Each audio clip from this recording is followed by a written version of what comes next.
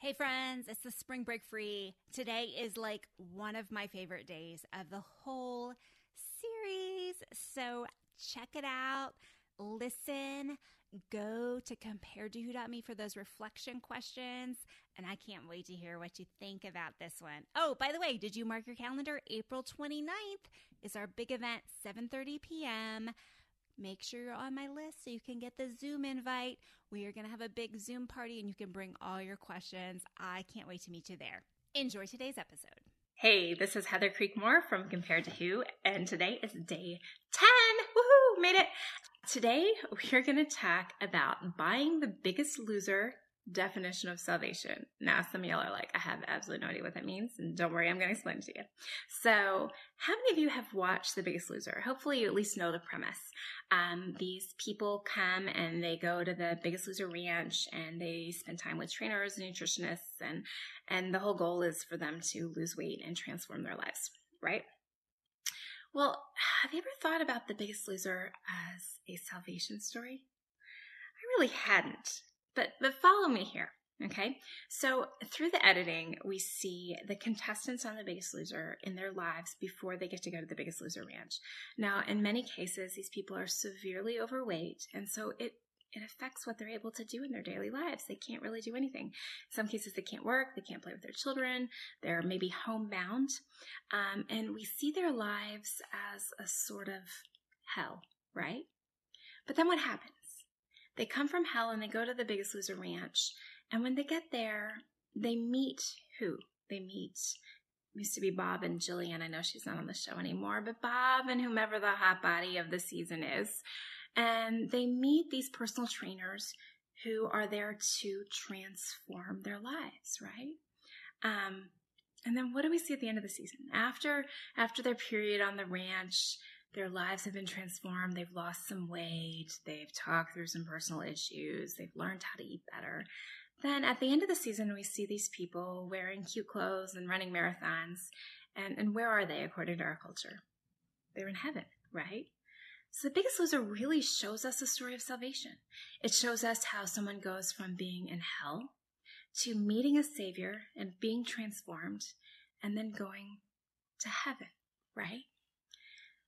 But let me ask you something. As a believer, as a follower of Jesus Christ, is that the right salvation story?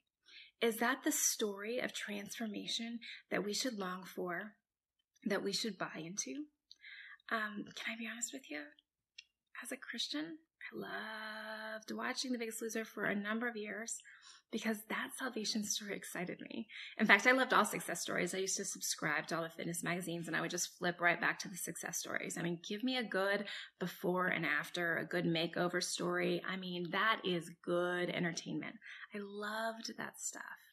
Why? Because it gave me hope. I thought, well, if those people could transform like that and be that happy after they look different, then maybe I could do that too.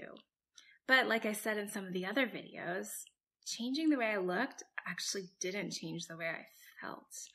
And all that freedom and joy and peace and everything that I thought would come from changing my body, it just didn't. And the reason why? Well, there was a false salvation. True salvation comes from Jesus Christ alone, not from transforming our bodies. True salvation does give us peace and joy and happiness, unlike anything wearing a size 2 could ever do for us.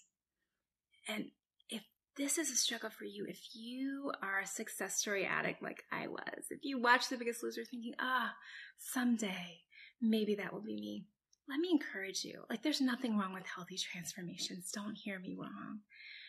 But where your real peace and joy is going to come from is not from changing your body.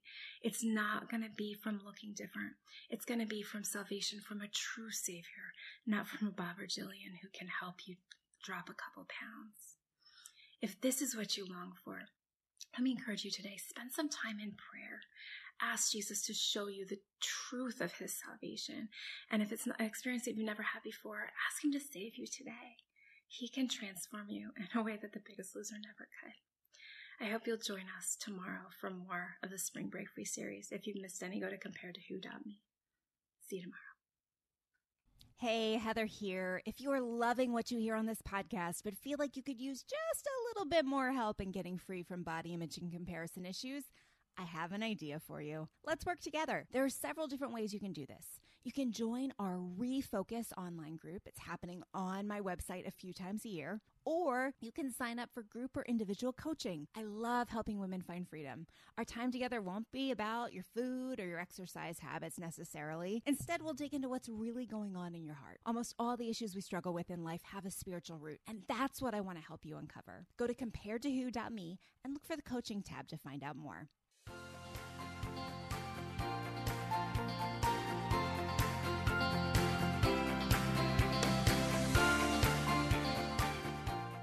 Hello, Punice Petway here, co-host of the Your Daily Bible Verse podcast.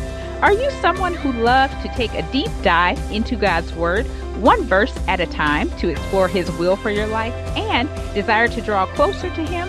If that sounds like you, I'd love to invite you to head over to lifeaudio.com and search Your Daily Bible Verse to tune in and subscribe for daily inspiration, life application, and spiritual transformation through the in-depth exploration of God's Word.